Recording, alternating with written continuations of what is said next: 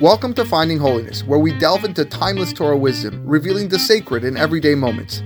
Join us on a journey to elevate your spirituality and discover holiness in every aspect of life. I'm your host, Rabbi David Kadosh, and together, let's embark on a path of spiritual exploration. I hope you enjoy this next episode.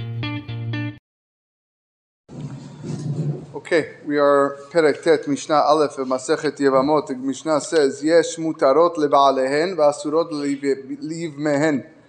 There are sets of relationships where women would be permitted to their husbands but are forbidden to their yavams, which are their husband's brother. There are relationships that are mutarot le'ivmehen v'asurot leba'alehen, where they're permitted to their yavams but they're forbidden to their husbands. Mutarot la'elu v'la'elu.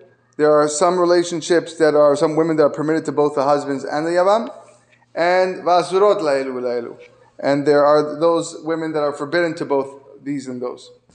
So the Mishnah goes on to explain the first set. Ve'elu mutarot leba'alehen vasurot le'ivmehen.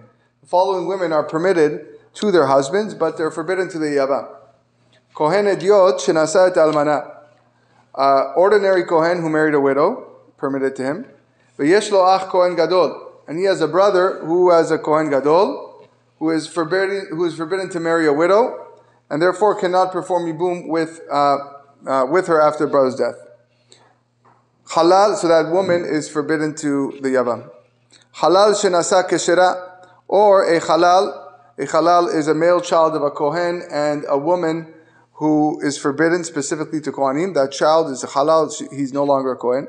So this halal, who is married to an eligible woman, is permitted to him, the lady. V'yesh lo ach kasher, and he has a brother who is an eligible kohen. So the brother is not a halal, the brother is a kohen, so she cannot marry the brother, or she cannot do yibum with the brother, although she's married to the halal.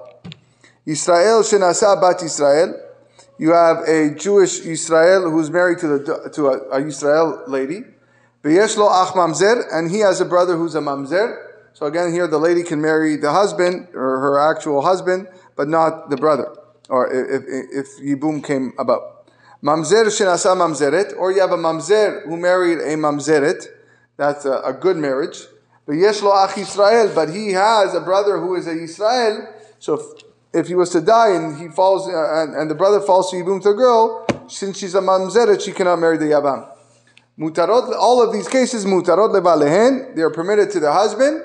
Vasurot le'ivmehen, but forbidden to the yavam. Mishnah Bet. Ve'elu mutarot le'ivmehen, vasurot le'ba'alehen. The following women are permitted to the yavams, but they're forbidden to the husbands. Kohen gadol shekidesh et almana. So you have a Kohen gadol who became engaged to a widow, so that's forbidden to him. She's forbidden to him. V'yesh lo ach kohen ediot. And the Kohen gadol has a brother who's a regular Kohen, and the regular Kohen is permitted to marry a widow. Kasher shenasa halala, or another case is you have an eligible Kohen who married a halala, a lady who was born from a wrong marriage of a Kohen, and let's say a divorcee, and that's a forbidden marriage. V'yesh lo a halal, but he has a brother who's a halal. So if the kasher husband passes away, the halal can then marry the halala. Yisrael shenasa mamzeret, or you have an ordinary Jew who married a mamzeret who's forbidden to him, v'yesh lo ach mamzer, and he has a brother that's a mamzer, so if he was to die, then there's a yibum match there that works. Mamzer shenasa bat Yisrael, or you have a mamzer who married a daughter of a Yisrael, an ordinary Jewess, that's forbidden to him, v'yesh lo ach Yisrael, but if he was to die and he has a regular Jewish Yisrael brother, then they can marry each other through yibum. All of these cases, mutarot le'ivmehen v'asurot lebalehen. They're permitted to the yavam, even though they're forbidden to the husbands. The third set, asurot la'elu ve'la'elu. There are women that are forbidden both to the yavam and to their husbands. For example, kohen gadol shenasa et almana, a kohen gadol who married a widow. V'yesh lo ach kohen gadol o kohen ediot, and he has a brother who is a kohen gadol or an ordinary Kohen. In this case, since they completed the full marriage, then if the Kohen Gadol there passed away, the wife cannot perform yibum with either one of them. Therefore, they're both asur to this, asur to this. Kasher shenasa halala, or you have an eligible Kohen who married a halala, v'yesh lo ach kasher. So if he passes away, so he can't marry the Chalala. He's a Kohen, he can't marry Chalala. But if he dies and he has a kosher brother, okay, also can't marry the Chalala. So they're both prohibited. Yisrael shenasa mamzeret veyesh lo ach Yisrael. Again, here you have a regular Jew, Yisrael, who marries a mamzeret, not allowed. And if he dies and has a brother who's also a regular Jew, also not allowed. They can't perform Yibum.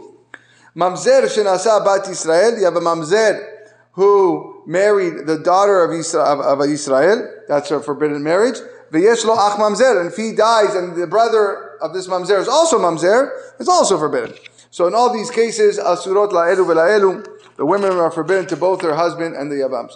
Us'ar kol hanashim mutarot lebalehen ve'liv mehen. All other women not mentioned in this Mishnah are permitted to both their husbands and to their yavams. Mishnah Gimel. Shniyot midivrei sofrim. Regarding secondary arayot, who are forbidden by decree of the rabbi. So who is considered a secondary arayot?